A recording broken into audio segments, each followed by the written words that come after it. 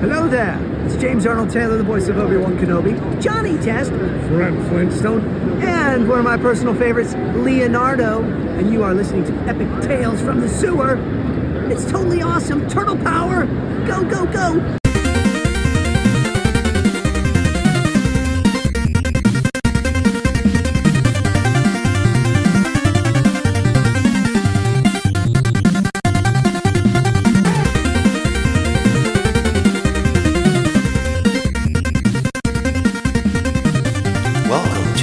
Tales from the Sewers podcast. Strap into the party wagon and hold on to your pizza.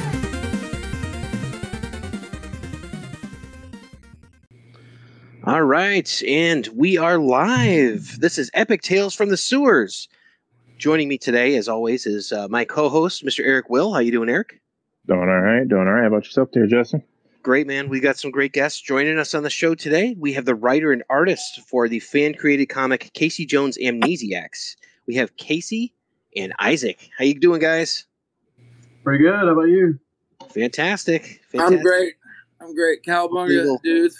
We'll get some folks commenting on all that. Hopefully they've seen it. But I gotta start off at the beginning here before we get into anything else. I know, Isaac, we kind of went into this before. How did you guys get into Ninja Turtles? Oh man. Yeah, you want to go first? You want me to go first? I can go first. Yeah, you go ahead. So it's from the beginning. From as soon as the comic came out, there were some that this is interesting that nobody probably knows about. But there was a dollar store, I believe it was a dollar store in the mall, and they had some turtle toys there before turtles had toys, and that was the first time we saw them. Me and a couple of friends. Yeah. They were like bootleg. I guess they were, because they were maybe like do you remember the store at the mall in Johnson City? It was like a dollar store in the mall.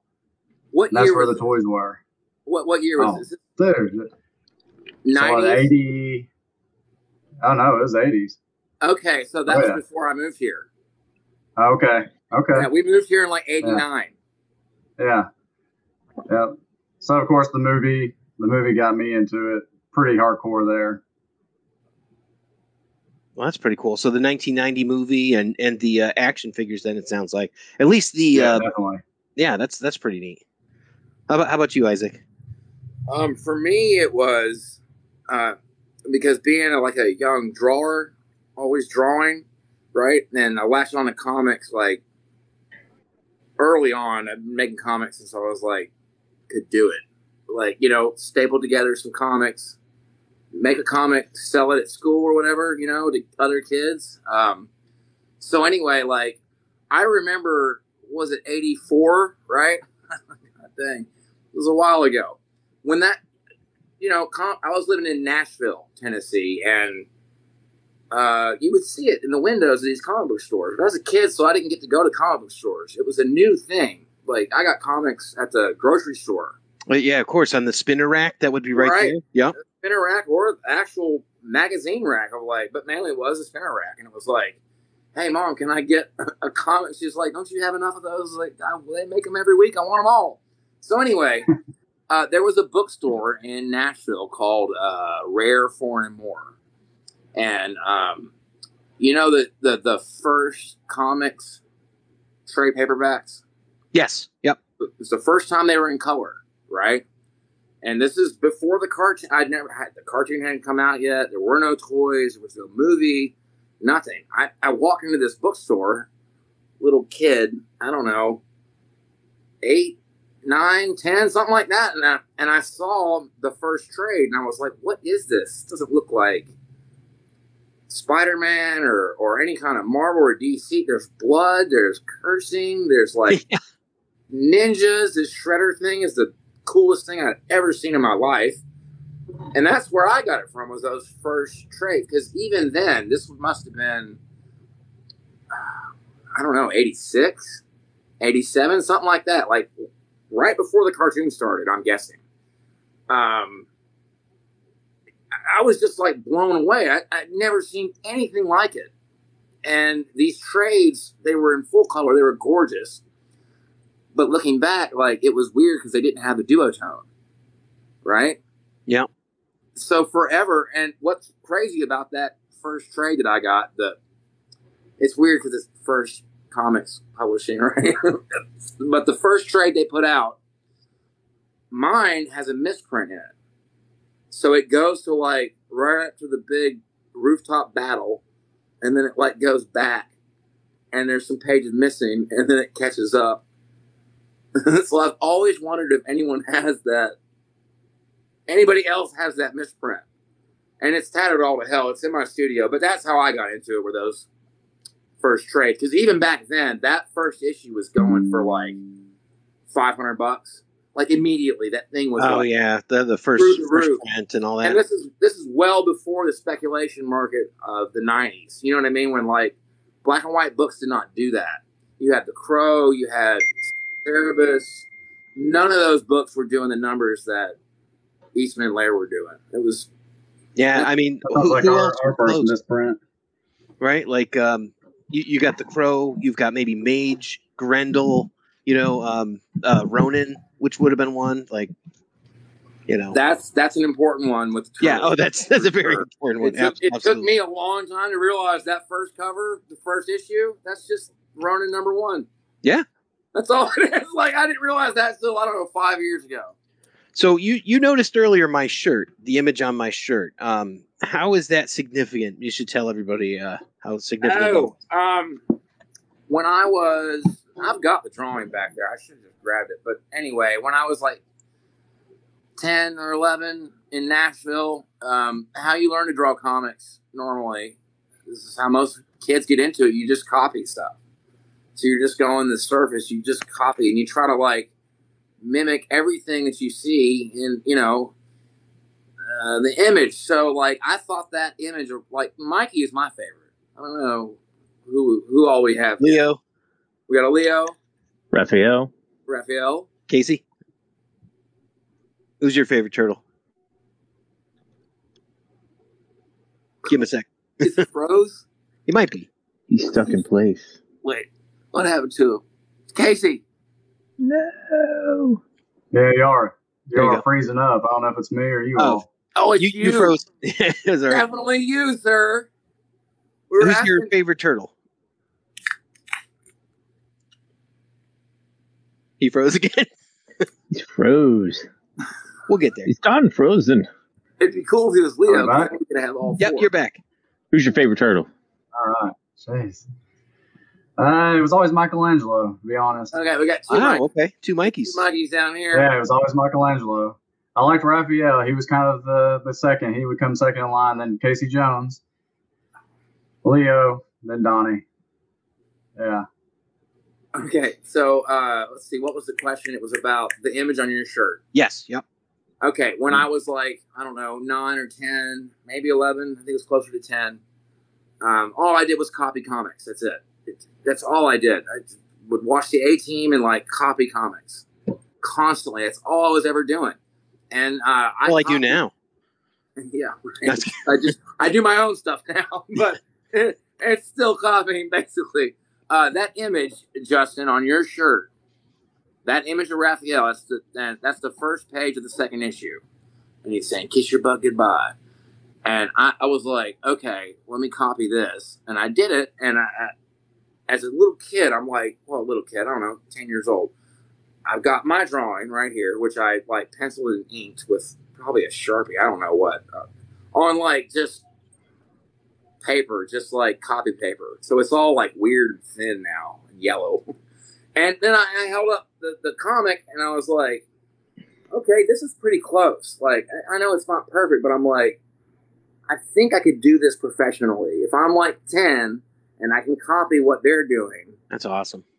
So that's what that image has significance for me. It's what really, I can pin it down to that image is what got me into drawing comics as a thing I wanted to do for a living. Well, in the last Ronin, issue 2, there's this a scene where artist Ben Bishop actually recreates that image with Raphael. Mm-hmm. So he's doing that exact same pose and all that. Yeah. I need to reread that because I completely missed that. Yeah, we bugged him about that, and Wait, he recreates it with Raph. Yeah, With Raphael. Yeah, but in the Ronin, his outfit that he is in the Ronin. You mean Michelangelo? No. This is a flashback with Raph. Yeah, flashback with Raph. And wouldn't that be Kevin Eastman doing the flashback? Or no, we hadn't gotten to that. That's a little further on, but okay. Yeah. And this is in the second issue. Yeah. Okay, I got to read it then. I had no idea. Gives me he's got it right there. Okay, but I can't see it. It's like phasing out of reality. Yeah. Well, what realm are we in? Yep. There, right there? Nice goatee. Can't see it. I'll have to check that out. I didn't know that. That's neat. I read it. How did I miss that? It's bizarre.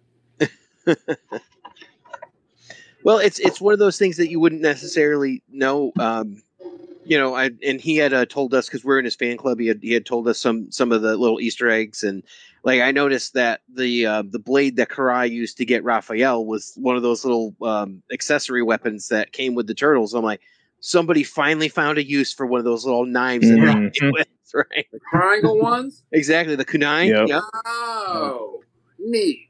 Yeah, it was funny. Yeah, Ben put a bunch of Easter eggs in the book between Kino and all these other things, dude. Like Kevin Eastman and Peter Laird were in the book. Yeah. I need to reread that. They're in our book. They're in the first issue. I don't know if y'all we got some Easter eggs. Did y'all notice them in the first issue? This is great, and everybody, this is what we're talking about right now. You can see this is Casey's background, and this is Isaac's shirt. I said to Eric as soon as I found out about this, I'm like, dude, you got to get a copy of this. We got to get these guys on. We got to talk about this. And my first question is, like, before everything else, where does this fit into the Mirage universe? Does it fit in? Casey, I'll take this. So, as a fan, I guess, and I can speak for most people, you were a little disappointed with the second movie, right? A little bit disappointed. It was a good one. I mean, I liked it, but they tried to get away from the dark tone of what the first movie was. I hate that movie so much. Freaking hate it. Then don't watch the third. So yeah. I like the third one better. You know why? It's got Casey Jones in it, sort of. All right, that's fair. Yeah. Yeah, and so it kind of plays in hand with the first comic, but no Judith Hogan. It was trying to create a second story after Shredder was supposedly thought to be dead. Yeah, it makes sense based on that, because they're talking about like the garbage truck and stuff like that, and and then it's like, all right, so Shredder's day job in here is that he's running this facility or something along those lines. Is that you're not supposed to know that? Mm-hmm. We're just kind of hinted to that. All right. Well, they picked it up. They picked it up. Yeah. So we didn't want to come out straight out to say that, but that is the case. This is the world of comics, so there could be a red herring. So that's okay. Spoiler alert: you could dish here, Casey. Sorry, you could tell them. I'm letting you know right now, we are streaming right now on our group and a couple other groups that I just shared too. Just a heads up.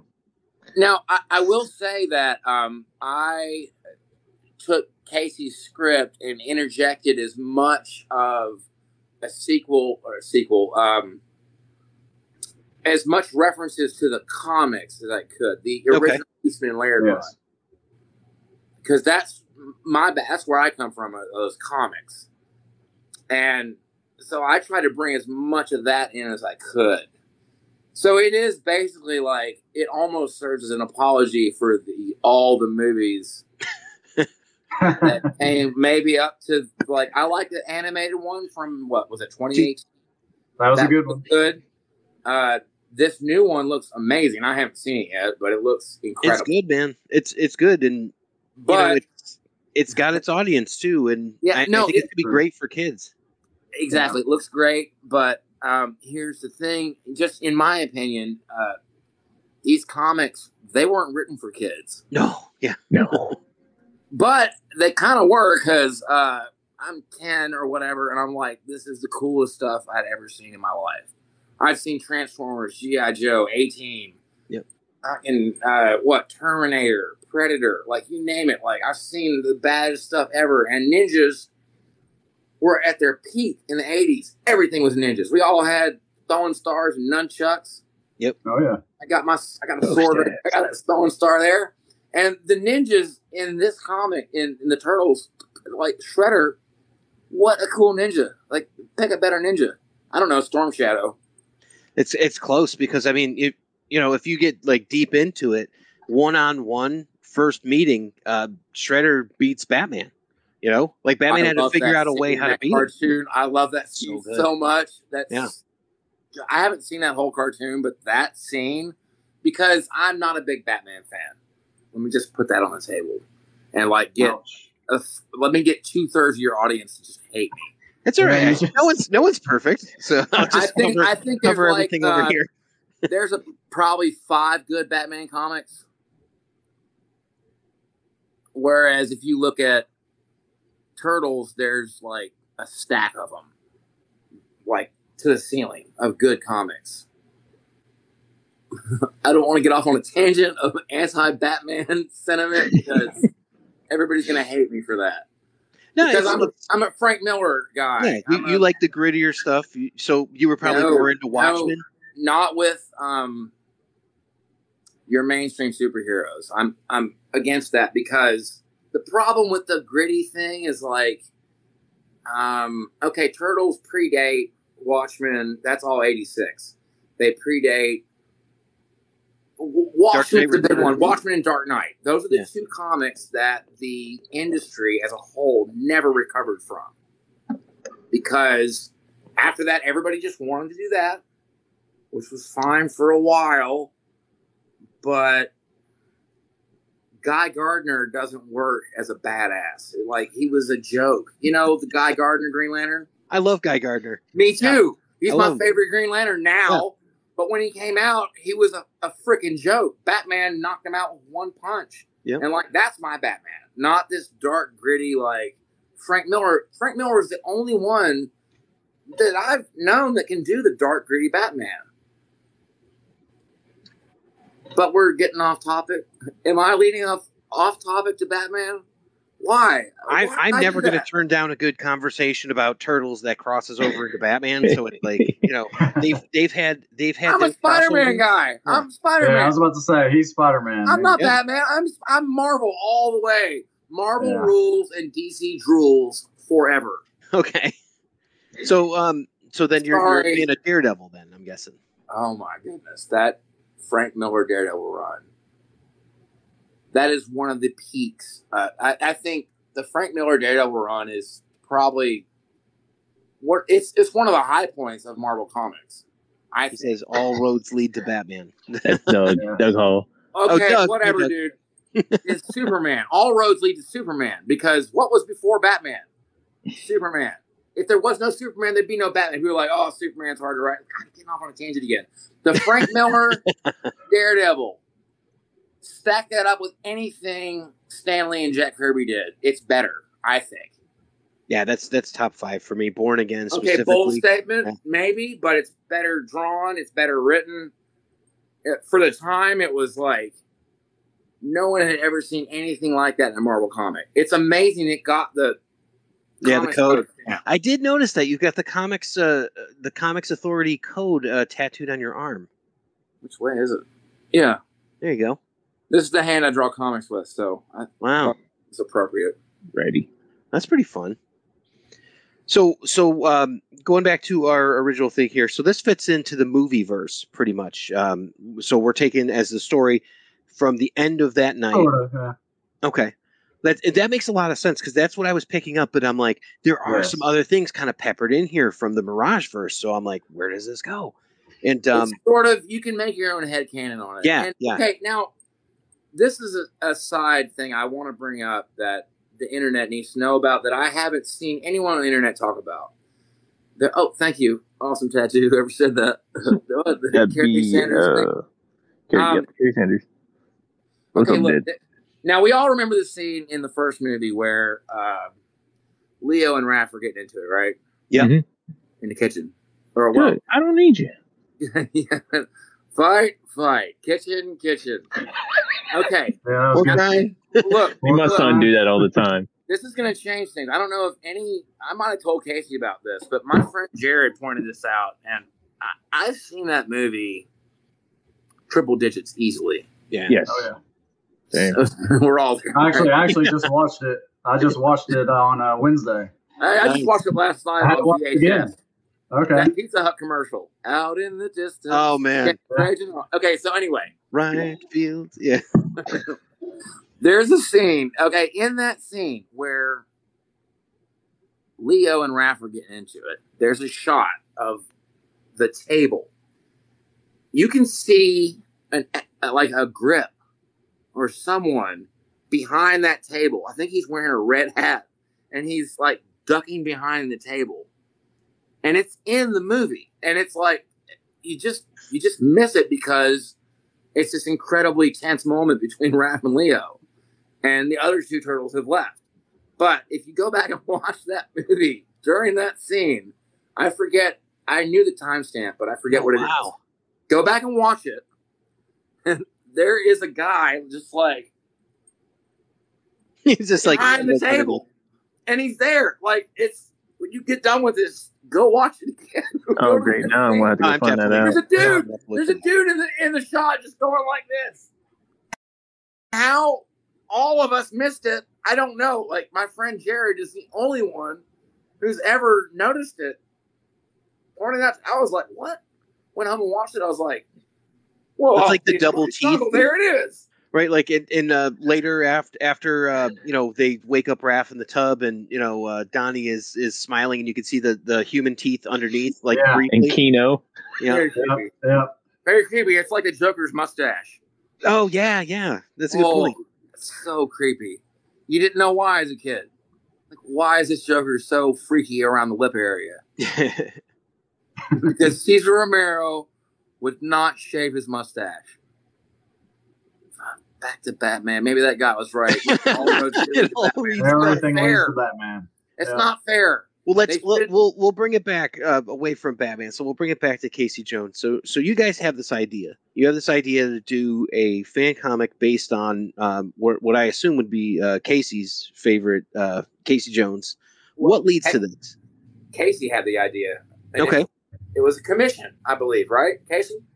It was. So I've known of Isaac. I knew of Isaac since I was in middle school. He was always known as the guy who had his posters and pictures all over the comic book stores in Johnson City. So he was well known as an artist. And I kind of ran back into him through Facebook. And he had posted some commission stuff. And I was like, I bet he could do the coolest commission work for the Ronin out of all, because I had just read the first issue. Oh, cool. And I was like, I want a picture, but I want it to be a little different. I want it to be a little old school. So I actually have the picture here. There it is. This is, of course, it's going to mess up, but oh, there you go. Yeah, so he did that. Oh, nice. And that's got Zipatone on it. Not Duotone, but Man, I want to see that thing up close a little bit more. It's got Zipatone on it. I put the Zipatone on it. Wow. The leader Zipatone, the new stuff.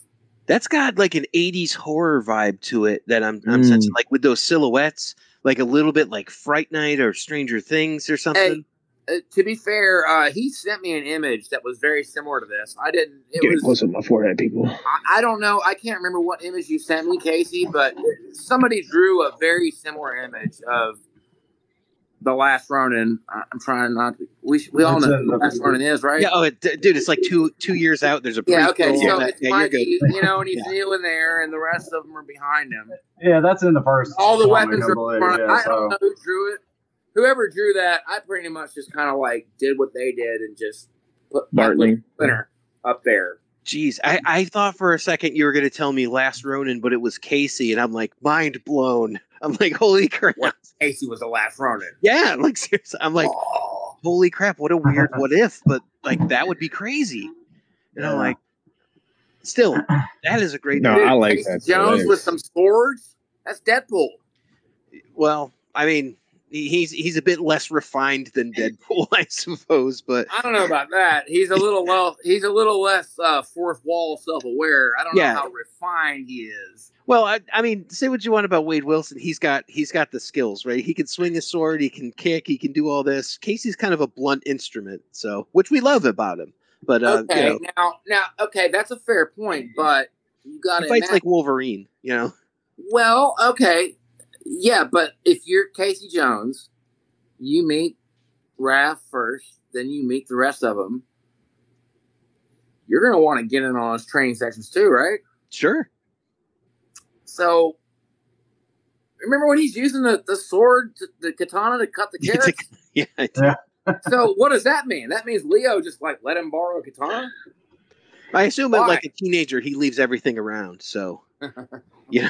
At least that's what April was saying in the second movie. So, you know, if there is one issue with that movie, that first movie, they don't come off as teenagers. They come off as 30-year-olds. I found that a lot in the 80s, though. Like, you guys ever watched Degrassi back then? You're like, what? These are 30-year-olds. Of course. Tobey Maguire is Spider-Man. I bought it back then, watched it now. I'm like, who is this father chasing this bus? Is he trying to, like, get his lunch to his kid? It was, like, way too old. But that's why I'm excited about that new movie, because it's, like, actual teenagers doing the voices. Yep. Oh, yeah. They like Tom Holland as Spidey.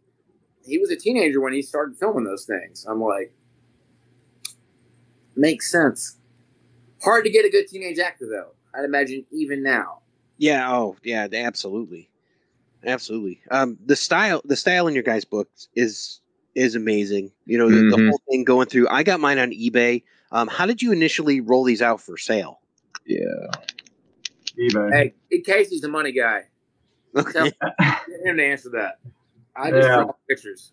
Well, let me go back to how he got the script, so how that idea came up, because he did the commission for me for that picture, and so then I had always had this idea to create and I'm going back to the movie, but the comic was there too, but I always had this idea for a script to how the second movie could have been way better, and I did that as a kid. Actually, I didn't write the story as a kid, but I came up with the ideas as a kid. How could that movie have been better? How could a continuation of the first movie be better? And I do that with all movies. Anytime there's a sequel, I go and I rewrite it myself. Oh, nice. As what I think would have worked better, and how they could have actually beat the first issue or the first movie.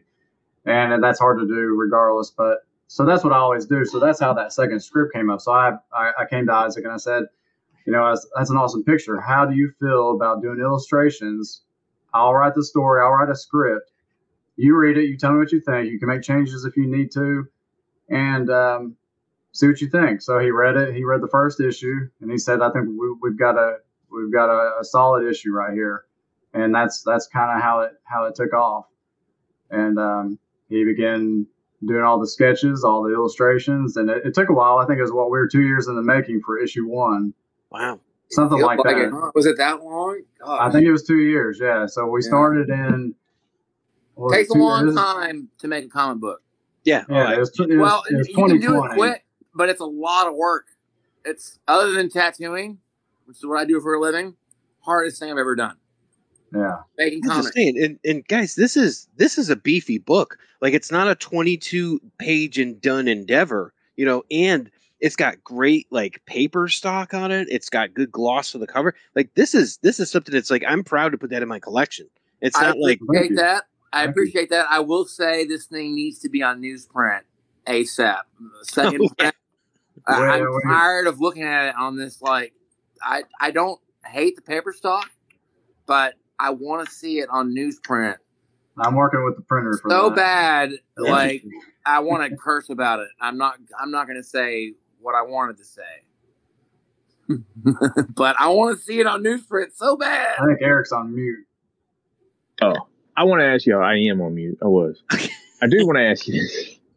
No, but are you guys? Did you guys do this with a Kickstarter, or you guys just did this on your own? No. So we'll go back to the original question before I changed it around.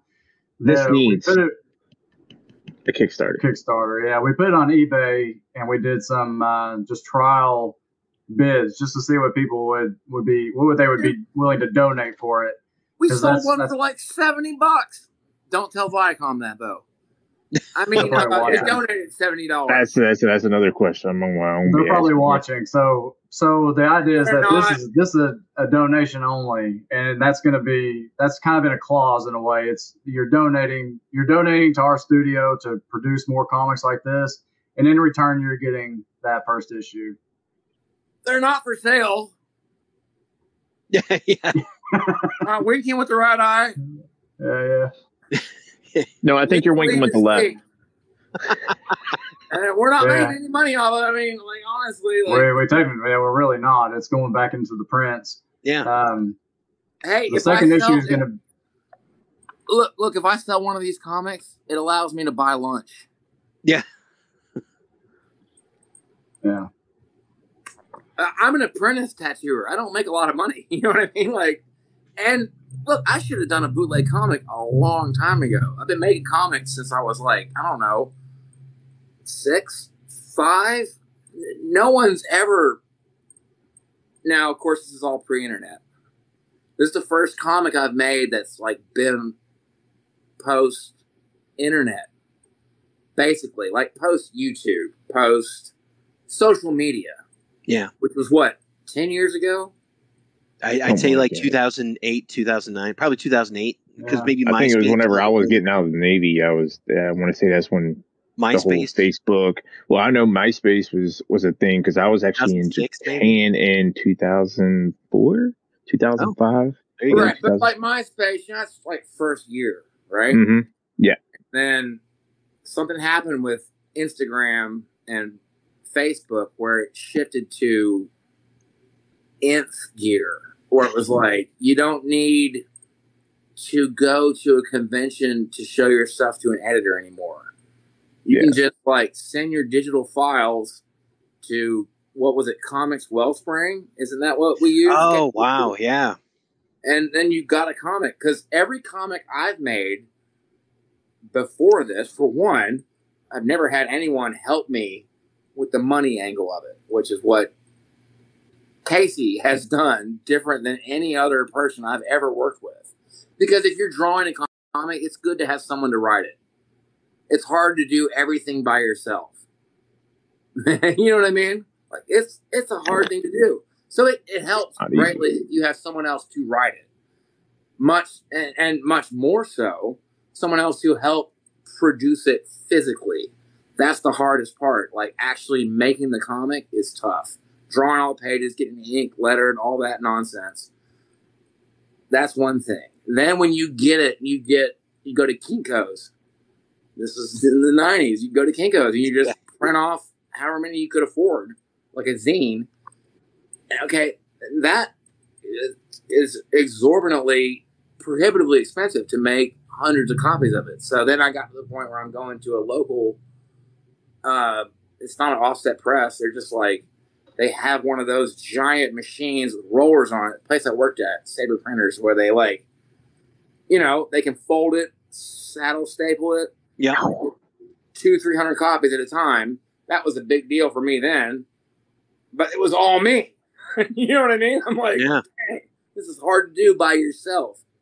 And then having Casey here, who's ponying up the money to get 300 copies printed, I'm like, this is amazing. This is how it should be. Like, or for me, because I'm broke. You know what I mean? Struggling, starving artist. Yeah, so a Kickstarter would have been good for sure. Yeah, that's be. We need to do it, right? That's something. I mean, me personally, we have quite a few friends.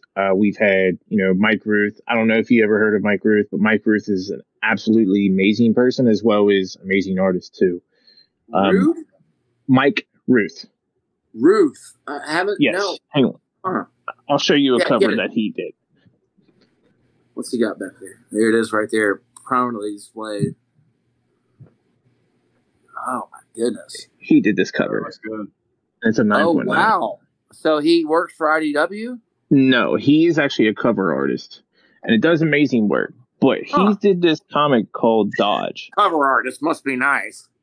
Yeah, he did comic. He did Dodge, where he ended up doing the interior work when somebody else was doing it, and they did a Kickstarter. And I want to tell you, like, I supported it. I'm mostly just TMNT guy. I supported it, but if you guys end up supporting this, I mean, this is something that we can bring to all the different platforms, all the different groups that we're in, and I guarantee you that you'll probably get funded more and beyond what you're looking for. I mean, that's something that you guys need to really, really, really look into, because first off, okay, I don't read too many comics, but I'm looking forward to issue 2 for this one. This is just me personally. Absolutely. Yeah. Like the story and stuff. It's got a really good story, and it drags you into the character, and you already have a good idea of who Casey and April are going in. And then the whole point is that they lose who they are. How do they find themselves, and how do they relate to each other when they just have kind of like a vague idea of who they are? And I don't want to give too much of it away, but it was really cool to read. It's very, very well written. I mean, I'm not a reader. Justin will tell you, I'm not a reader. Like I started reading a couple of things, and I was just like, the last runner really got me into like comics more. And that Flash page. We'll take donations. Anyways, no. But seriously, I mean, this is something. I mean, you got something good here. This is me and Justin speaking. We're only just 2 people. But I think, I mean, you guys know Rob Dinner. Yeah. Okay. First off, he's a huge Casey fan. I just want people to find this thing and to check it out. Good. It is very, very good. And wait, Eric, who's Rob Dinner? Rob Dinner, he's I think he was one that got a remark or something, because he's a big, huge Casey fan. Yeah, Casey Jones fan. He got a remark. Okay. Yeah, we're going to be meeting him up in Granite Con. We're going to be going to Granite Con, me and Justin. We're going to be guests sitting there. So we're going to meet like Ben Bishop. Those guys, yeah, they contacted me. I want to go so bad. I can't do it right at this moment. Well, who contacted you? One of those dudes, I think. Maybe that guy. But the issue is we don't have any copies at the moment. Like, we got copies of the first printing coming in. So, like... It's the last batch of the first print run is coming. It should be here within a week. Within a week. What about digital, guys? Do you have digital availability? What do you mean? Like the comic digitally? Yeah, as a PDF file or something like that. If you have that'd be a great way to get it out. Yes, the whole thing's on Webtoons for free. I did not know that. That's great news. Yeah, and there's actually like a 6 or 5 page preview of the second issue. What I was just showing off. Nice. Yeah. Pencils on there also. Also, I would like to shamelessly plug my Patreon. Of course. Absolutely. I every page I do, I put up about 5, 6 at a time, the pencils, and then as soon as I start lettering and inking, all that goes up on there. I've been so busy lately with these remarks and commissions that my Patreon output has slowed down to like 2 posts a month. But half of it's like tattoos I do, and the other half is this comic. Hi, this is Adam, a.k.a. Casey Jones from Casey Jones Livewire, and you're listening to Epic Tales from the Sewers. Time for a knuckle sandwich, punk. So, like, if you search for Isaac W. Stone on Patreon, there's that. And I will say that Webtoons, like on an iPad, it looks like weirdly digitized, but it's there. You can read it for free. The whole first issue. That's exactly. Terry Sanders is absolutely right. PDF are good. They're good. The PDF is a very, very good thing to start out with. That'd be like your basic. Gotcha. Like a lot of them will do like basics. Like you'll get the PDF. You can buy the PDF where you can get it early, and then someone will have like a copy of the book and all that stuff, and then you could progressively go on and up and get better tiers. Like you can get a commission from him for like $200-$300 or whatever. You know what I'm saying? I mean, however you guys want to do it. But there's a lot. you know, there's a lot that goes into it, but it's you guys have so much going for you right now. Oh, definitely. I think it'd be a good thing. Eric, I'm on the hype train. I'm gonna be honest. I feel like such an old man. I'm like, we need to get on this Kickstarter thing. I hear. Hey, you're only 4 years older than me. You're only 4 years older than me. I'm not. You know, you're not that much older. But I just want to show folks this too, because it's like we talked about the writing, we talked about the art, but it's like until you dig in and you look at this and you see, it's like, holy crap, he nailed Splinter, nailed the Mirage Splinter, nailed the turtles, the feel, the way everything is shaded. You know, it's not just the writing that gives it that sort of vintage feel to it. It's the art and the way it syncs together. Like I could have bought this and read it and never said anything about it, but the fact that I'm like raving about it is because it was that like, wow, this is something special. So I was really excited to talk to you guys about it. That fills my turtle heart with joy. You know what's funny about Splinter, and I've read those. I don't know if y'all have seen those Ultimate IDW collections. Oh yeah. Where they reprint all the black and white duotone stuff with annotations from Eastman and Laird. Anyway, they talk about how, like, maybe they talk about it, or one of them brings it up. How I got Splinter, the Rat King one right here. Yeah. What is that? This is the Rat King. Exactly what you're talking about. I don't have the Splinter one handy, but I've got the Rat King one. Is that a Rat King comic? It is, yeah. And you can see Rat King's first appearance. Oh, that looks dope. Yeah, no, absolutely. Wait, his first appearance. What do you mean, like new? No, his first. This would have been Tales of the TMNT #4, Turtles Adventures 11. Oh, it's a reprint. Oh, this is it's a compilation book that has all the like the original Jim Lawson appearance. And Tales. Jim Lawson's a hero. I love Jim Lawson so much. What? I was getting ready to say something. I can't. You were talking about Splinter. Yes. If you look at the Splinter from like the first, I don't know, 3 or 4 issues, he doesn't look like a rat. He looks like a dog or something. There's a way that they drew him. Like, he doesn't have the rat teeth. He looks more like a cat mixed with a dog. He doesn't look like in the NES game a little bit. He doesn't look like a rat. The way, I think mainly Eastman drew him. You know, like, those two guys, they were like Lennon and McCartney. Yeah. It's hard to tell where one stops and one ends. But when they do their solo stuff, right, here's a Kevin Eastman, which is always who I gravitated towards. No shade to Peter Laird, because Peter Laird is the one with the tech. Peter Laird is the one who designed the Mausers, all that, like, Utron stuff. Like, that's all Peter Laird. Peter Laird, Kevin Eastman has admitted that he's a better drawer than him, but for my money, it's always been about Kevin Eastman. Like, you know, no shade on the dude. Who's the guy who drew The Last Ronin? The Escorza brothers. So there's 2 of them. Yeah, they're 2 brothers. They do. Yes, and I'm gonna tell you one thing. Them boys flow together. Because okay, they're brothers. That's but what's crazy though? What's crazy with them is that one will start on a turtle, and the other one will go over him.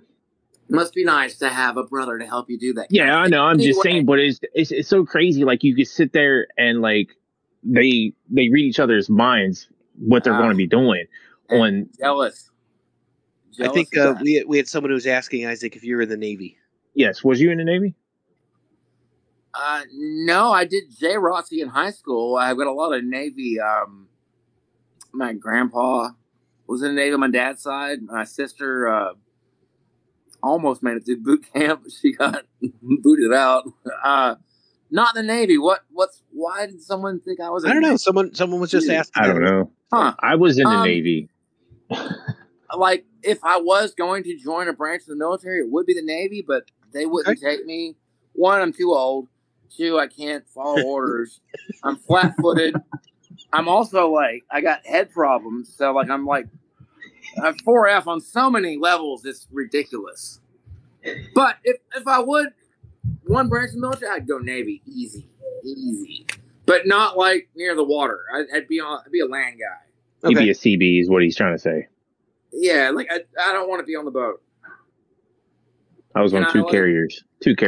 I just I'd would be on like an to say aircraft I'm also fine too old and also do not follow orders well. So Yeah, I'd be fine on an nobody aircraft carrier. Nobody wants this. Aircraft carrier seems cool because it's like seems hard to sink. It's a float. I'm okay. I've been on two carriers, and they are literally a floating city. One boat that I was on was 5,600 people. Oh wow, that's and crazy. then the second carrier. Oh, I'm not done. The first carrier was which ones? What were their names? USS Kitty Hawk. Oh, Kitty Hawk, dope. USS And Jones. that was the only conventional carry that was left, which is no longer. Wow. And that was a smaller one What do you mean compared. conventional is in not nuclear powered? That's correct, because it was over in Japan at the time. Whenever I was there. Hey, Star Trek fans, we know what the first nuclear powered what was it, submarine or was it aircraft carrier? We know what that was called, right? The Enterprise, Submarine. right? Yeah. Enterprise. Mm-hmm. Right? Freaking, I think so. Submarine. Was it No. submarine? The Enterprise is actually a carrier.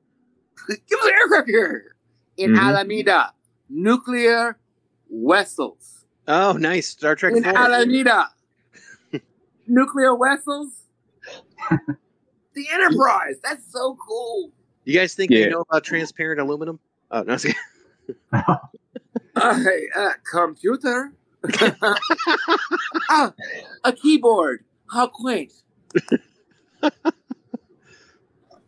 Yeah, but I love that movie so much. The Voyage Home. God dang it, it's one of my favorite Star Trek movies. Although, I just watched Star Trek 3 again for the millionth time last night. This is a good one too. It's underrated. Yeah, it's very much. It's the one odd number one that's really good. Yeah, that's fair because five goes down a little bit, but that's he was on Small Boys. That's the one they let. I don't know those, to be honest with you. I was on the Kitty Hawk and USS John C. Stennis, which was another carrier that I was on, and it was 6,500 people that were on the boat. Whoa. And Jack Hunter II, thank you for your service. Also, thank you for your service. Yeah, thank you, I appreciate it. Yeah, man. So, we're doing a lot of talks about submarines. Will there be a submarine appearing in issue number 2? That's what everybody wants. Oh my God, there needs to be. Well, what if the Technodrome was like a submarine? Dude, you need to do a Technodrome. That would be amazing. Oh my gosh. Yeah. Or just are we gonna have a submarine that shoots out of the Technodrome? Yeah, obviously. I mean, I think Casey's brains is churning right now. He's getting all these ideas, and he's like, now my brain's turning too. My Indiana Jones brain is turning because I think Casey is clearly the Indiana Jones / Han Solo of the Turtles world. So, like, I want to see that scene. I want to see the scene from Last Crusade where, like, Casey Jones is hanging on top of the periscope, riding a submarine all the way to a different country. Oh. Jack wants to let you know about his not so secret project, Killabunga. Killabunga. What is that? Yeah, aren't you working on that? No, I am not. I've told Jack that. Justin, that's your Killabunga. Sounds awesome. Killabunga is a great idea. Jack is the name alone. I'm sold. Yeah, it's a creature feature where imagine if a Ninja Turtle was kind of like a slasher movie or something. No, it's Jack's project. I'm just helping him promote it. I'm not writing it or producing it or anything like that. So that's on him. I'm down. So you mean like there's a slasher against the Turtles, or one of them is the slasher? One of them is the slasher. I told him it's golden. It's a golden idea. So it's got to be Mikey, right? I don't know, Jack. Jack will have to tell us. Justin Cooper is my advisor. That is not. Gotta be Mikey, dude. It probably could be. Who knows? Same reason why he's the last Ronin. Spoiler alert. Yeah. AKA he was the first turtle drone.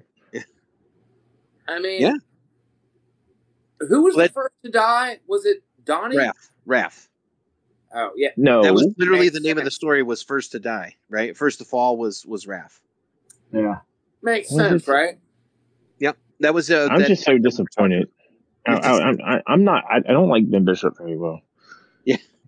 Yeah. He's. Hey, just for We got sidetracked. Oh, well, Jack, I'll let him know, Jack. But I'm gonna curb the Killabunga talk for now, so we can go back to our interview. But yes, I'll send him your info. I promise. Well, go ahead, Isaac. You were saying something? Yeah, the brothers who drew The Last Ronin. Yes. Now that art is digital, right? I don't know. I think feel like part there of it's are digital. I feel like they do the regular board and then they scan it, because I've seen the artwork go for sale. Like I know one of our friends, John, has bought like the big splash page. Yeah, they draw it, they scan it in. Like I think that's what they do. I think that's what Ben Bishop does. Is there an inker involved? Absolutely. There's definitely an inker involved. And you got a handy there, Casey. Let me see.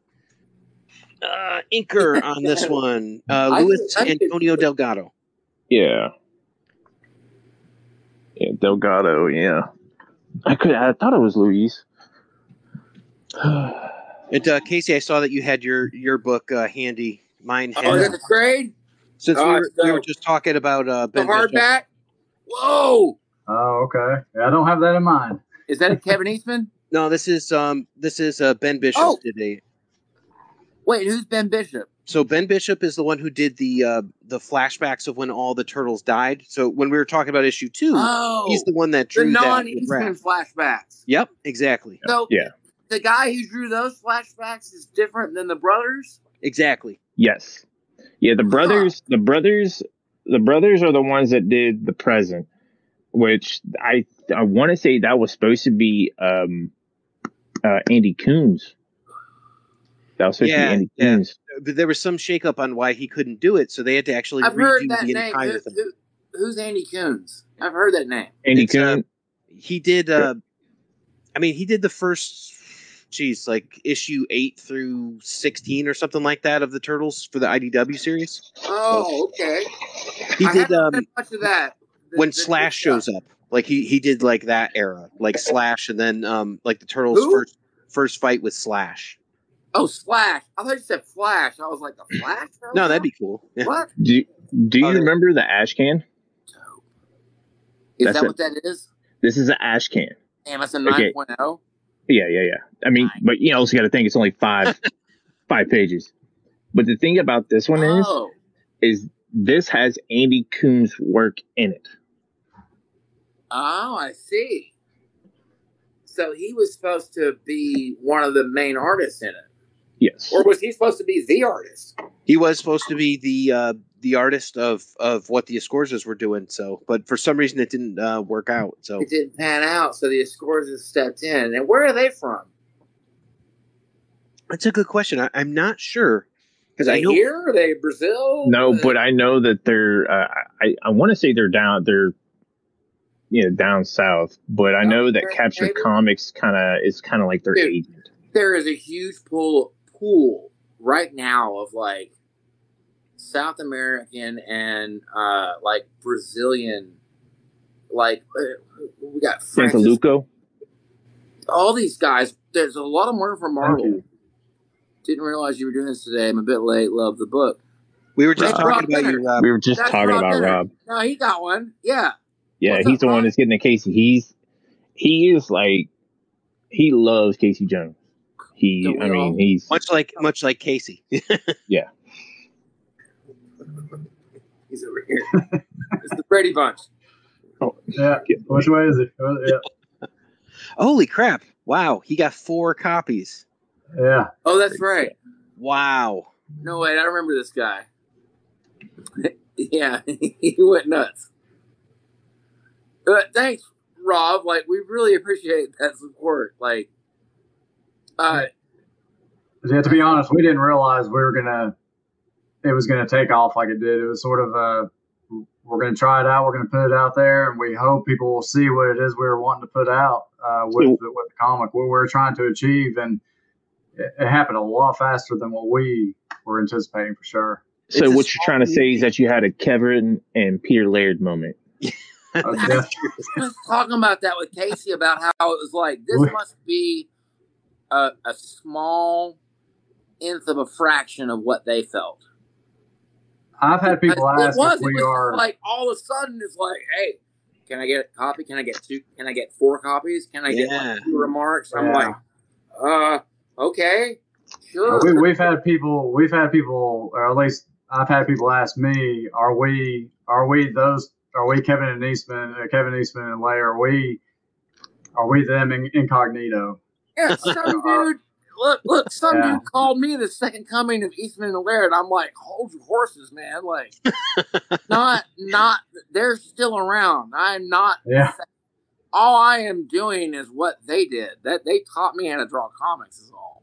That's all I'm doing. Like, and we definitely want to pay homage to them for sure. That's we had to stick to what their tone was with the story, everything.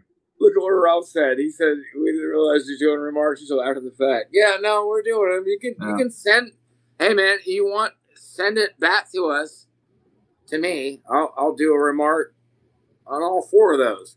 He's the type of guy that might take you up on buying the original artwork too. So that's that's something that. This is the second issue in here. But we're talking about the first issue, like. You'll be surprised. Like Rob Denner, he's one of those people that absolutely love original artwork. I mean, here's some of the pencils. Yeah. Are you gonna keep any of it, guys? Any of the original pages? These are the pencils here for the. Casey, you got to keep one at least. I've got some. Casey already snagged some. He got some of the best. Are you keeping the cover? The cover is up for grabs. Oh wow! I thought the cover was. Oh no, the cover's not gone. That's right. No, it's all. Even guys, the back cover too. Like that. Fantastic. Here's the whole first issue. These are the pencils. I mean, like all of these are up for grabs. Wow. Like my son waiting in the background. You put up maybe on like Etsy or eBay or something like that. Etsy, I've got to get a bank account set up to deal with that. They won't deal with Venmo or PayPal, so I've got to start a bank account to get my Etsy going. But it will be available on that. Look at that. That's page too. That's where he runs into April for the first time. Yeah.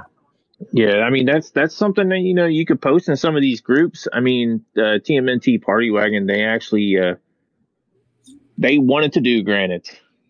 Oh yeah, all right. Yeah, Rob, we don't have anything planned at the moment. One thing I do have planned for next year is Heroes Con. I'm definitely going to go to that. Outside of that, Small Press Expo, maybe New York Comic Con. I don't know. There's some what was it? Dragon Con in Atlanta. That's next week, actually. Dragon Con. Yeah, so this is all would be next year. We're in Tennessee, so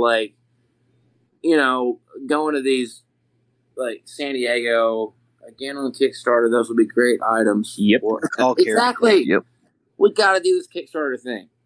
Yeah. And now hear me out on this. That's McConaughey's on.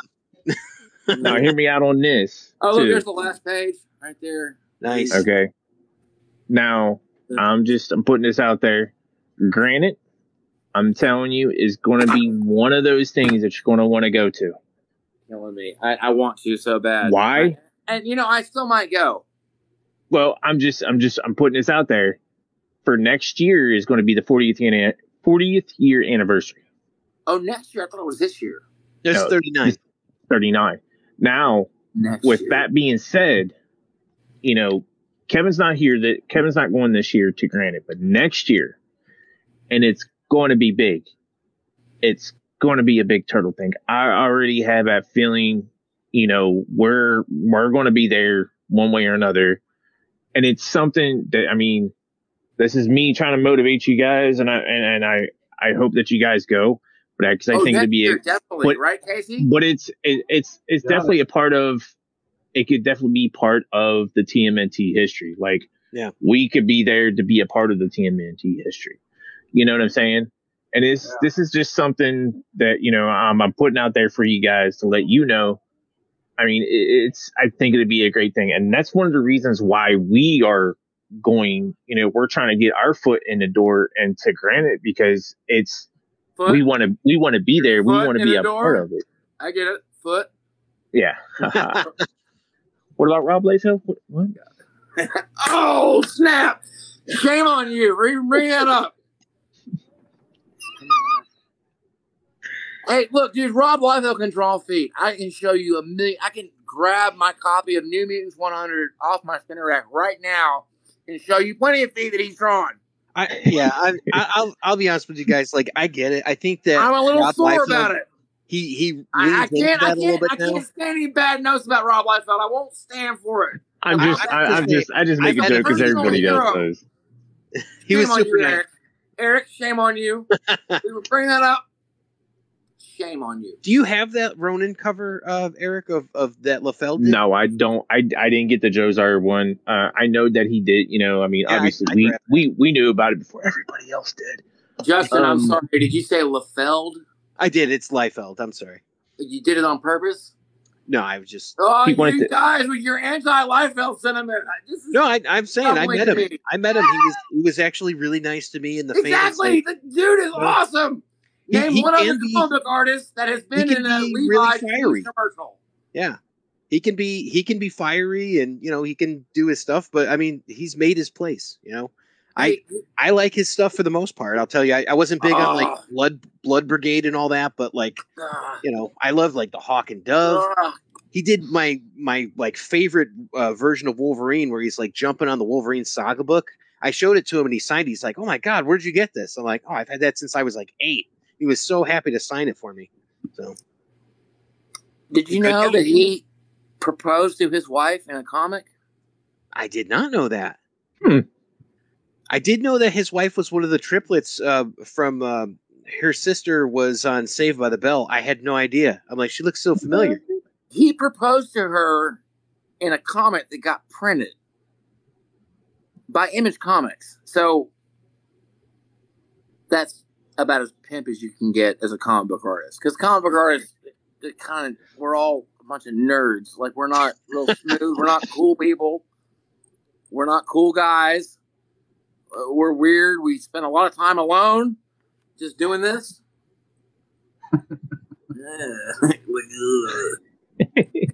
It's not, we don't talk to women well. So wait, then who's the Lennon, who's the McCartney here? or are you the Keith? You're the Keith. Okay. He's John. I'm Paul McCartney all the way. I was thinking Keith Richards and Mick Jagger, maybe. Well, I'd be Keith. I mean, I'm the guitar player. So you're more of a George Harrison then, No, Paul, all the way. I'm the cowbell guy. All right, Paul McCartney, the Beatles. I'm Paul. Paul from Liverpool. Paul. We never get to do accents on this show, Eric. Paul McCartney. And then Ringo. Oh, no. Why don't we do it? You guys have some I think it's a Bob. This is the best compliment I've had in a long time. I love Bob Odenkirk. Better call Saul. Don't worry, I'm a female nerd and I can't talk to other women well either. Oh, yeah, that's easy to say as a woman. Thanks, Carrie. Appreciate that. Hey, I get called a nerd. I get called a nerd every day. This right here is my mini nerd. Whoever that was that said that got me sidetracked. That's awesome. Rob, that's why the artists have writers to speak for them. I've been trying to get writing in print for 25 years. Yeah, it's way harder to get into the business as a writer than an artist, which is why it helps to have someone like myself to illustrate your story. Hey, we creators are weird, but we're cool in our own way due to the respect of the knowledge we have for all the useless information in our brains. Yes. You nailed it. Okay. And there's a lot of creatives on this stream right now watching. So could I bring up Bob Odenkirk again? Most people know him now from, Breaking Bad and Better Call Saul. There's a movie he made with David Cross called Run, Ronnie, Run. Anyone seen this movie? No, I've heard of it. I've never seen it. Okay, it got overshadowed by Joe Dirt. I'm sure all of y'all seen Joe Dirt. Okay, yeah. Okay, it's just funny, whatever, but like, there's a movie called Run, Ronnie, Run. It's on YouTube for free. Don't tell whoever owns that movie that, but imagine, like, I love David Spade's great. But he's from like, wait, Rob Denner said he owns Run, Ronnie, Run? Yep. Who's that? Awesome. Rob Denner's kind of a little bit of a nerd too. Okay, look. David Spade, I think is from like Hollywood or something. He's from like the West Coast. He's an Arizona guy.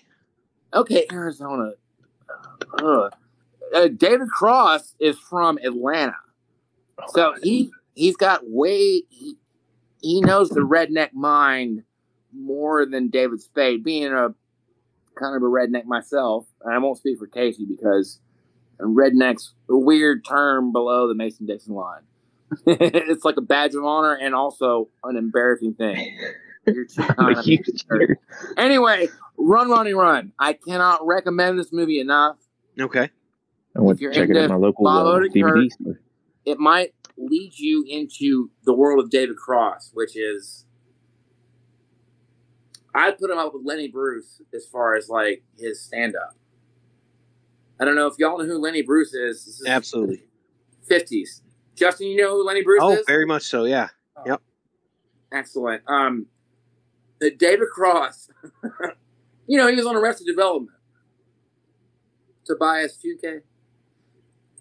I'm getting us all off topic. It's all good. It's all good. It's all somewhat connected. I had a couple more questions to fire at you guys. Besides David Cross and Bob Odenkirk, who would you cast if you were going to do Casey in April? Like, who's your ideal fan casting? Okay, Casey, you go ahead and handle this. I'm going to hit the head real quick. I'll be right back. Casey, you go first. Oh, he wants you to write it, and then he'll draw it. So yeah. The guy who did the Casey Jones Livewire did a pretty good job. Yeah, Adam. Yeah, and his wife as April. Awesome job. So so they got it.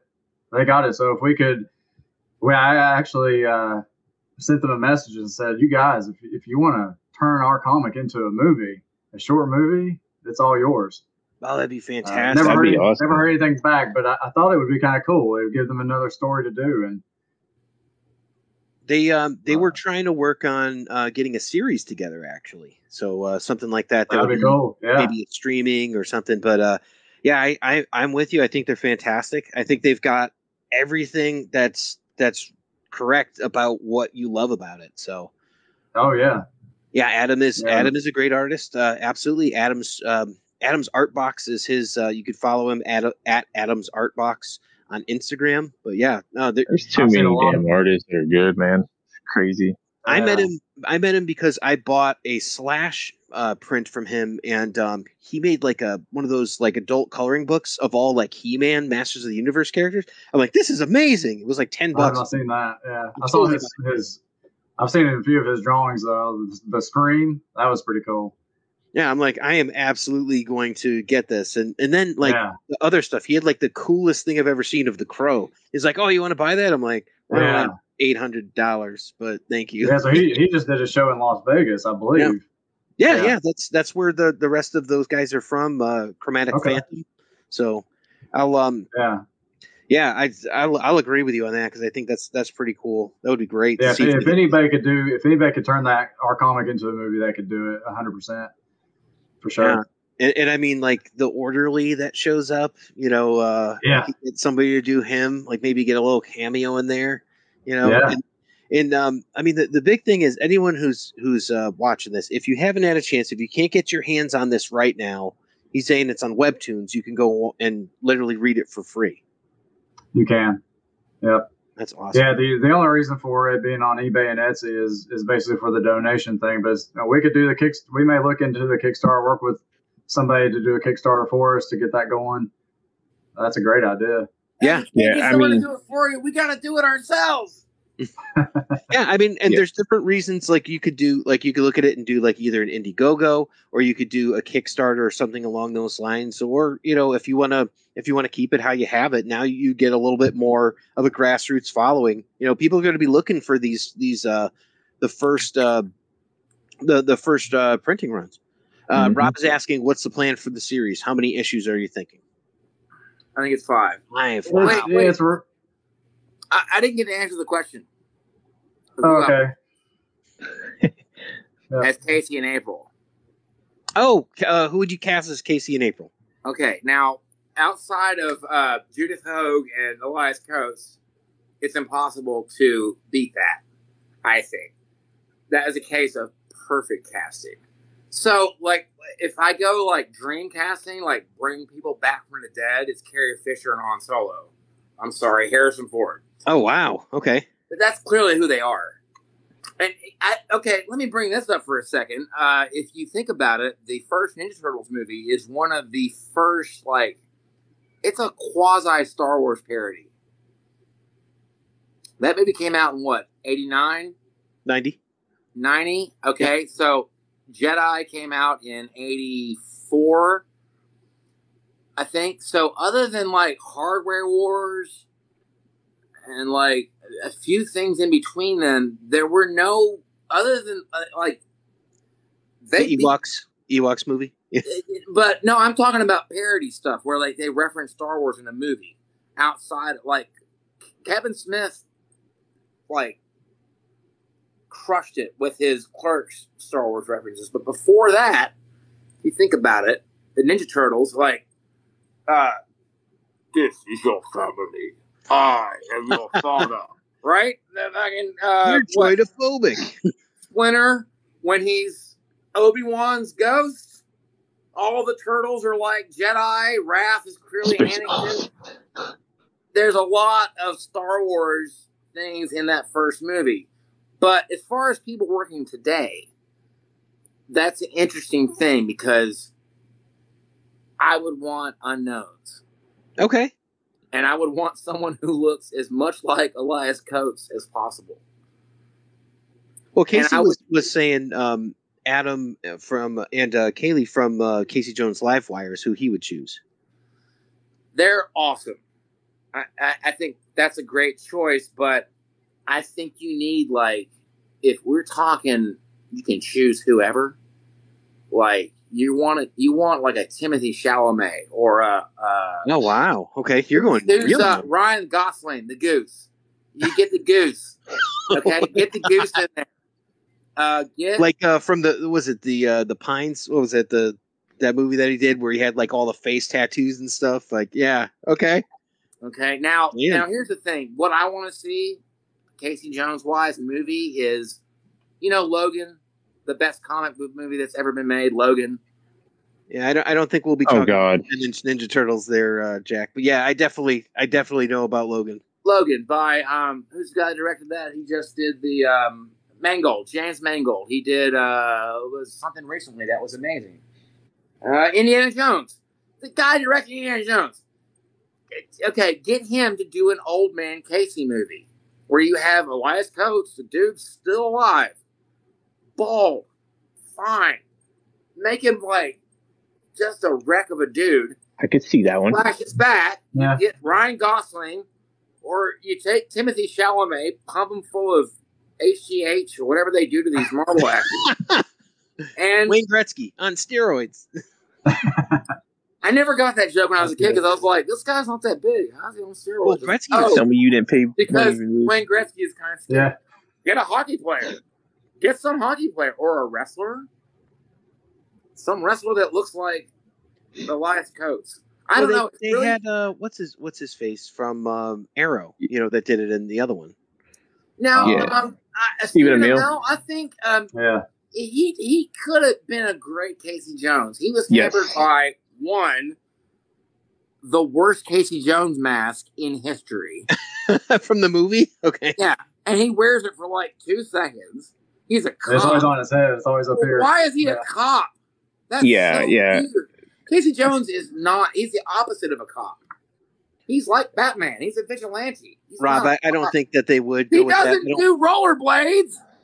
He's not a rollerblader. If anything, he'd be a skateboarder. He's not a rollerblader. Oliver Queen. He doesn't do that either. Rob, you met him. Yes. Okay, look, 80s, I'd go Gary Oldman. Oh, damn. Wow. And then if you can't get him, you get Daniel Day-Lewis.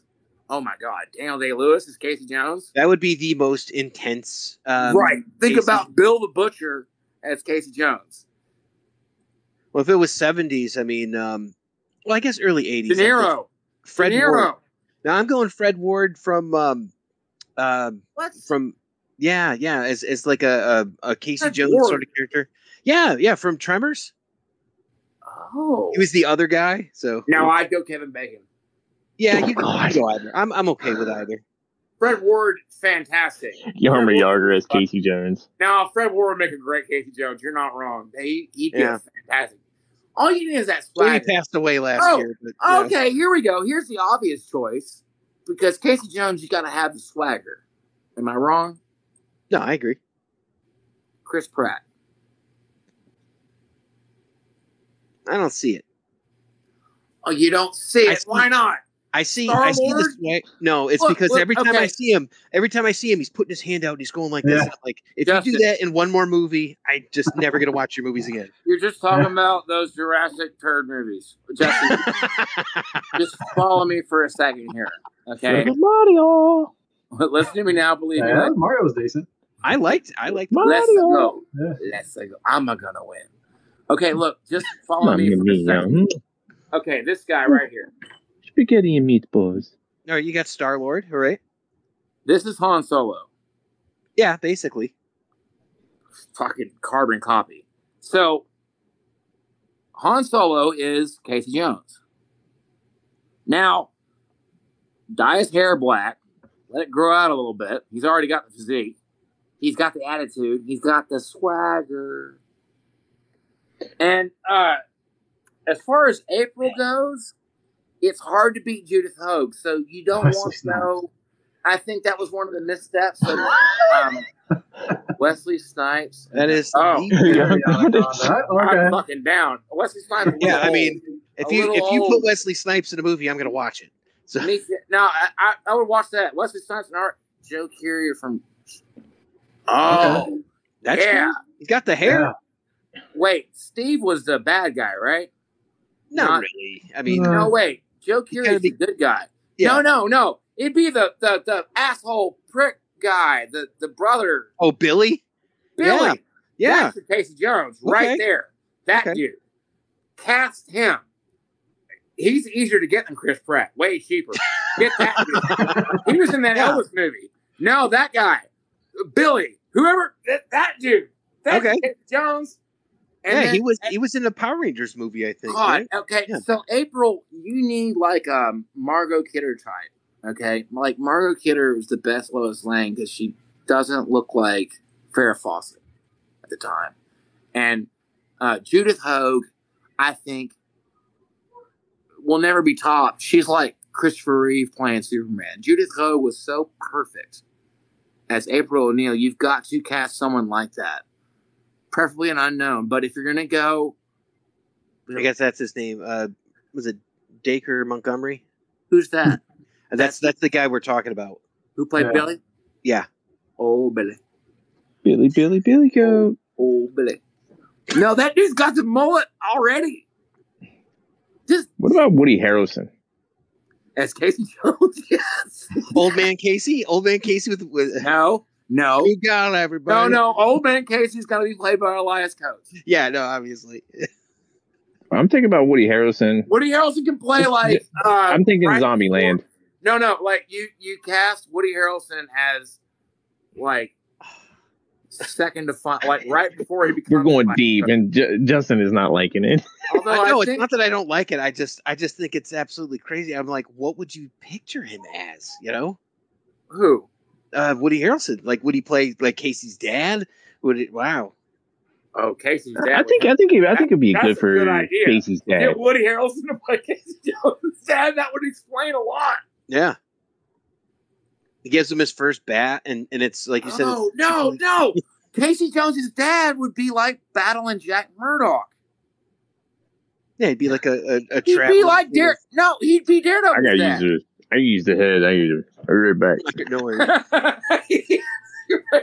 He's going to use the head. Navyman. We got the Navyman up here. He's using that naval lingo. No, Woody Harrelson will play Casey Jones' dad.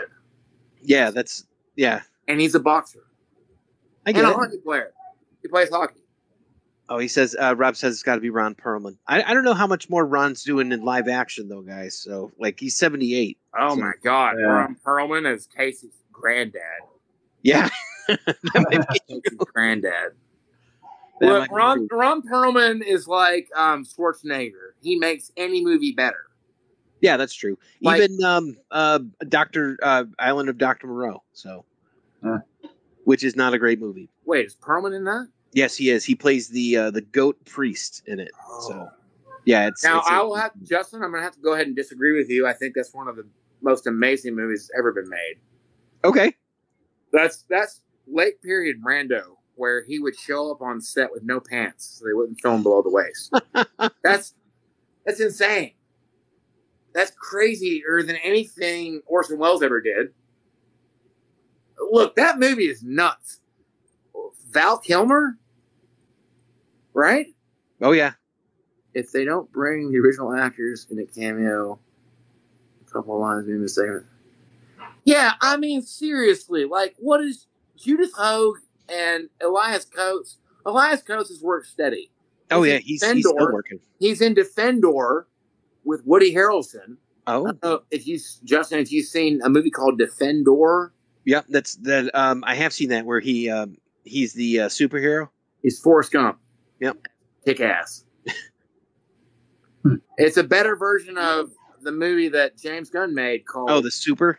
It predates that, and I think it's honestly, I think it's a better movie because what is Rainn Wilson's character in that? Just a guy with a wrench who's what's his motivation? At least Woody Harrelson has some kind of like Captain Industry thing going on. I don't know.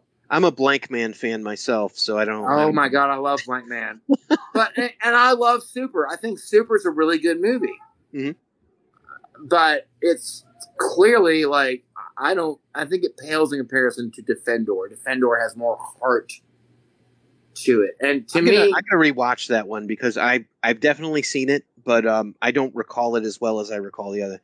Oh my god! Now here's the answer right here. Bruce Campbell is Casey's dad. Duh. There you go. Wait, I mean, how did we overlook that? Oh wait, no. Hold the phone. Yeah, okay. Bruce Campbell is Casey's dad. All well and good. I forgot about my acting spirit animal, Sam motherfucking Rockwell. Why not? Sam Rockwell is Casey Jones. And he was in the first movie, so he's familiar with the property. Yeah. Sam Rockwell. That's my vote for Casey Jones. Okay. Sam Rockwell. And as far as April, you've got to go. I don't know, like Emma Stone would be good. Yeah, that's cool. Emma Stone, she did a redhead as something. Emma Stone would be good. Regular. Whatever you want to do it. Hey, you got any cigarettes? I know, right? Like, what a first role. I'm sure it wasn't his first acting role, but, like, it's got to be one of them. You know what I mean? It's like Sam Rockwell, I feel, is my acting spirit animal. Well, we're running short on time, so I want to make sure that I get this. So you guys wanted to do 5 issues you're going to try to go for the story? I think it's going to be 5. Right, Casey? Yeah, we're hitting at 5. And then we're going to have a couple of crossovers for our original characters. Oh, nice. We're going to pull them in. Halle Berry's Casey as April O'Neil. I love it. I'm never going to say no to anything with Halle Berry in it. Exactly. I mean, like Schwarzenegger, she makes any movie better. Yeah. Go ahead, Casey. So you're going to do crossovers with original characters that you have with Casey. Yeah. Okay. Are they going to be mutant characters? Are they going to be human characters? Oh, they are. Okay. Yeah. Let's say anthropomorphic. Nice. Yeah. Now, did you by any chance get the ideas from the original role playing books? Sorry, not quite. No, I just kind of. I had that TSR book. I don't have it anymore. It's one of my great regrets. I had it. Strange. What was Other Strangeness? Yeah, there's 3 of them. I think there's like After the Bomb, the regular Turtles one. Then there's After the Bomb, and then there's 3 of Australia, them? Down Under. Yeah. You're killing me, Smalls. There's 3 of them? I believe so. Yeah. I had the one. I had Other Strangeness. There might even be more. I don't know. I'm not the expert on that, but Jesus Christ. Eric, we were just talking about they're going to do 5 issues, and they're going to actually do crossovers with some original characters, which may be mutants. So that's kind of fun. Well, here's the idea. Okay, we use their IP to kind of like shoehorn in our IP. Not our IP, like our IP. So when IDW hopefully buys our 5 issues, we can be like, okay, these characters are ours. You can print those too. We'll work for you. We have our own. That's the plan. Like to get in through the Turtles. Say, here's 5 issues. They're already done. You want them? You don't? Whatever. You guys building a fan base too. You know, you got the whole thing with the Casey book, and I mean, what you've done is no small feat. Like the fact that you've made and produced something that is of this quality is really, really something. So. Yeah. I mean, and you guys, I mean, I have to say, you guys did this without a Kickstarter. Yeah. So that's even more impressive. And Kickstarters are usually a huge help. I mean, when you have something, what you guys are doing, and like nobody knows something about it, but you guys are doing it from the ground up. And then, like I said, you know, the Kickstarter, I mean, you're getting known, and, you know, the sky's the limit for you guys right now. Sky is the limit for you. Casey, we got to get on this Kickstarter thing. ASAP. Yeah. Casey's like, man, why'd you bring this up? When would folks hope to see the second issue done? Is this going to be something that's maybe in winter 2023 or? Exactly. Yeah. Okay. Yeah, we're banking on winter of 2023 for sure. Yeah, it's getting close. He's got it. He's on to the last few pages. Page I'm on right now. This is page 24. Casey, they should tell him it's going to be a huge comic. It's going to be bigger than the first issue. 32 pages. Wow, 32 pages. Wow. Look, here's a Paul. Look, I did a Paul Galassi. I don't know if you guys know who Paul Galassi is. He's a comic artist. First backer right here. I think I'm going to beat you to the punch, Rob. Paul Galassi did Shang-Chi. This year is a famous. Oh, from like Marvel Presents? No, from the Deadly Hands of Kung Fu. Shang-Chi comic. This is my little, you call it a swipe. Man, I want to tell you, I wouldn't be surprised if Rob didn't purchase that one. So, this is the second issue here. This is some. That's fantastic. Look at this. Still in the hospital there. So Casey, then the scripts are done through the 5th issue then? The probably 4th issue. We're probably I'm probably into the 4th more or issue. less. The last issue, that's the one I'm kind of working on now. Cool. And then the crossover issues, I have their standalone issue kind of written out, but I got to write them into the comic. Oh, the Cerberus cover, nice. Oh, now this is a commission I'm doing for somebody right now. Yeah. That is insane. I like that. That's fantastic. Yeah. That's great. No, I'm excited. I didn't know that you could read this on Webtoons for free. That's like beyond expectations for me, because I want to get this out to as many people as possible. It's been up there for like I don't know, 7-8 months. Has it really? Wow. Yeah, we didn't advertise that one, I guess. I've been doing it. I do it. I'll make sure that we have it out there. We'll definitely be putting the word out a lot more. I mean, that's something that do you guys have like I know you have your studios and stuff. Is there like a regular Facebook that we can actually contact with about, you know what I'm saying? Like you have your regular Facebook names or something like that? Yeah, we do. Oh, okay, yeah. Well, that's something that, I could definitely look into, and, if there's something going on that, then, we'll be more than happily and proudly to share that information and pass it on to all the other groups that we're in too, because we run 2 turtle groups ourselves, and plus we're in quite a few other ones too. Yeah, Eric and I were talking, and he didn't realize. He's like, "Oh yeah, this group I have has like over how many do you have? Like over 20,000 people or something in it." And I'm like, there's one that's has over 20,000. There's like 23,000. I don't run that one. There's one that I do run, the IDW group one, which is like I want to say it's almost like 8,000. It's not more. I thought it was more than that. There's a lot. It is a lot. Yeah. That's great. Yeah. All Hey, right. can I show off one more tattoo? Yeah, sure. Because I got this shredder tattoo over here. Oh, sick. I think that's also from the first.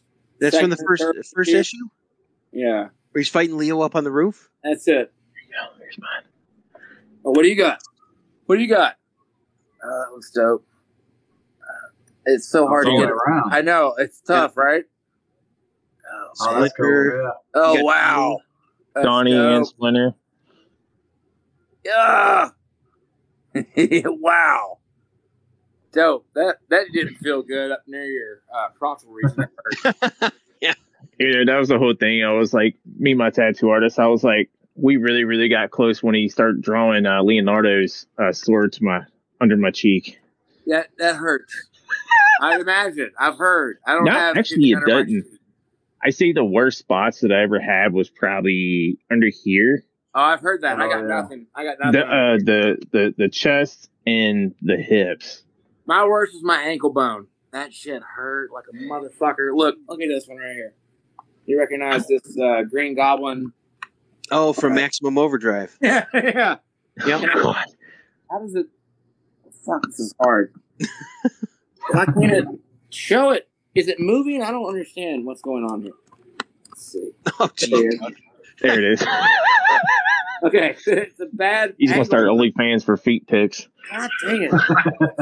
This is hard to do. There's our first Kickstarter.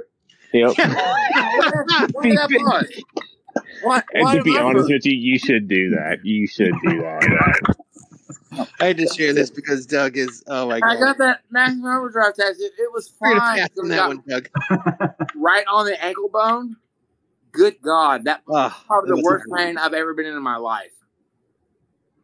Maybe I'm Yes, getting older. I definitely. thought I could take a tattoo. Like, Definitely, I agree with that one, Rob. God dang it! Send him a copy. Send him Dude, a copy. That Sure. that would make me just my head would explode. I love Rob Liefeld so much. I'm such a huge fan. So I you keep telling guys people need to cool it with that feet really talk. cool. I'm gonna grab my. I'll do it. I'll get my New Mutants 100. I got it right there on my spinner rack. You want to see some feet? It's got it. The headline, front page. Yeah, I think we're good on that. With this, I've got your guys' social media up here. So I've got it's Isaac.w.stone, right, at Instagram, and then we've got at Geppetto underscore. Hold on, when it rolls back around. Where are you at? At Geppetto's underscore alley. Yeah, And it's then- actually GEPPETTOS. Okay. All right. So that's two P's in there. And then Futageo Studios. Pee-pee. Futakigo, yep. Kigo, yeah. Pee-pee. All right. Does anybody else have any other questions before we wrap up? I mean, the big question that we always ask, gentlemen, all of our guests is pineapple on pizza or not pineapple on pizza? Oh, definitely. I'm a vegetarian, so I'm like pineapple on pizza all the time, every day. I just No. eat pizza. Eric's It's not my no. go-to, but I've had it. It's not bad, but I wouldn't. Not my go-to. Not your go-to. Okay. Yeah, No. not my go-to either, but I will eat it. So Whatever, dude. Yeah. Y'all are all If it's meat. there, I like it. I I'm the like- only vegetarian on the screen. I'm gonna just go ahead and take a guess at that. yeah, Right. I'm eating meat. You just can't see it. You know, Yeah, exactly. Hey, you might So- live 9 years longer than me, but I enjoy my 9 years. Hey, There dude, you I'm go. a vampire. I'm a vampire. I'm gonna live a lot longer than 9 years longer than you. he's already said he's the Paul, so we know he's going to keep going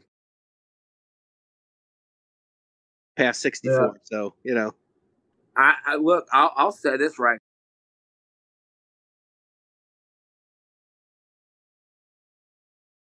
now. Like Ringo's gonna go first. oh jeez. That's sad and depressing, but I think pineapple is good if it's fresh, it's gross when it's warm. Whatever, I dude. like it. I like it. either Whatever, way. dude. I like it when you Pineapple's when you grill good, it. however you want to do it. Yeah, I like it if you grill it and then you put it on. Also, if you have That's if you have a whole pineapple, that's a weapon. Bob Odenkirk does not like pineapple on pizza. Okay. That's fine. At least we're not getting into That's little Nicky things. Thanks, why he's anonymous pineapple. Facebook user. He's a nobody. That's why. Yeah, So- who even was that? Was that Bob Odenkirk himself? I think so. Yeah, he constantly follows us. He's trying to pick us up for the next season of Well, Better Call Saul. Robert Odenkirk, I would like to say I love Mr. Show, and I love Run, Ronnie, Run. With that, guys, we're gonna end the broadcast here. Be sure everyone who's listening to this to stay tuned for our pizza recipe. I want to thank our guests. We got Casey and Isaac from the Casey Jones Amnesiacs book. Eric, you want to take us home? Man, I don't know. It was an absolute honor to have you guys, and I really, really look forward to seeing issue 2. That's the huge thing. I think there's a lot of other people, and I just feel like the sky's the limit with this. And yeah, I think you guys got a lot of stuff going on for you. A lot of good stuff going for you. Thank you. you, Aaron. Thank you. All right, We got to fellas. do this again. Absolutely. Yeah, definitely. Hopefully I have my camera stuff all correct. Yeah, what the heck? It's pizza time. And now, in a segment that we call Pizza Time, where we discuss any Teenage Mutant Ninja Turtle or pizza-related food, I give you Pizza Time. It's your pizza time of the day. This is a little bit different than the ones we're used to. This one is actually a salad. Today, we have Turtle Power Pizza Salad. Pizza salad? Whoa, bro, now we're talking. Add a mix of your favorite toppings to this super easy salad. You could even skip the dressing and use sun-dried tomato, pesto, or any herb pesto, too. Ingredients: 8-ounce uncooked fusilli pasta, 1 pint cherry tomatoes, halved or quartered, 1 medium green bell pepper seeded and diced, 1/2 cup sliced scallions, white and light green parts only, 1/2 cup sliced black olives, 2/3 cup finely diced pepperoni, about 2 ounces, 1 cup diced low moisture mozzarella cheese, 1/4 cup grated Parmesan cheese. You can also use shredded.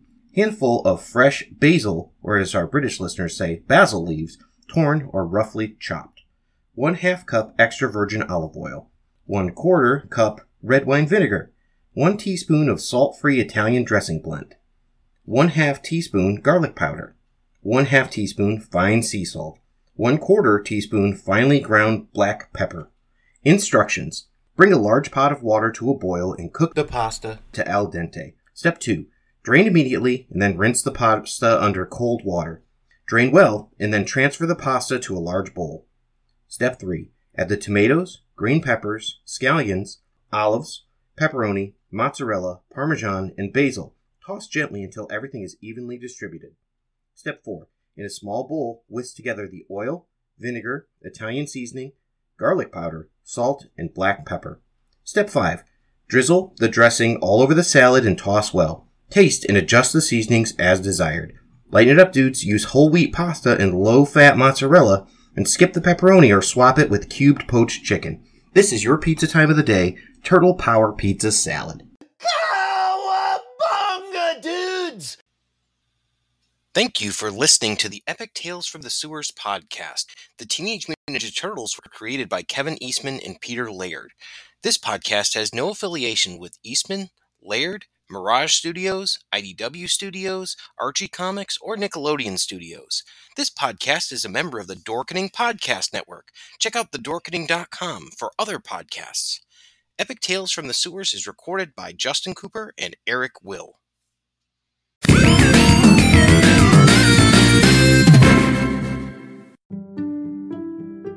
It took me 10 years to make the perfect man cave. And then we took it over. And we made it into the multiversal chamber. Then I started my own podcast. And we took that over too. And we're the co-hosts, the Multiverse Kids. Yeah, and I'm the dad, the geeky dad. And every week, we what? We review the movies, shows, and books. Games and toys. Yeah, and sometimes we even have a special guest. So, join us every week on the Geeky Dad Podcast.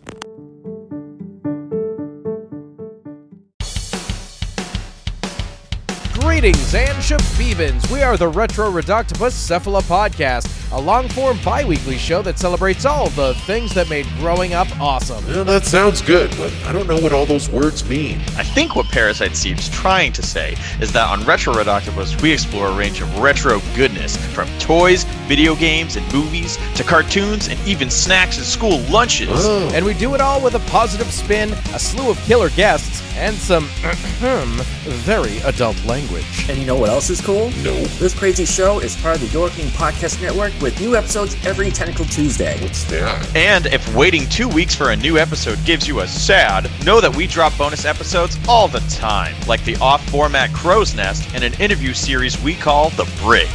You can listen to Retro Reductopus on Apple Podcasts, Spotify, Stitcher, or any app that's cool enough to carry the only show that celebrates all the things that make growing up awesome. Hello, intrepid listeners. This is the Generation Playlist Podcast, a podcast about music where we are your guides through a particular group or artist. We talk about the music, and then we make a customized playlist to share with you, our listeners. And you can check us out wherever you listen to podcasts and find our playlists on Spotify.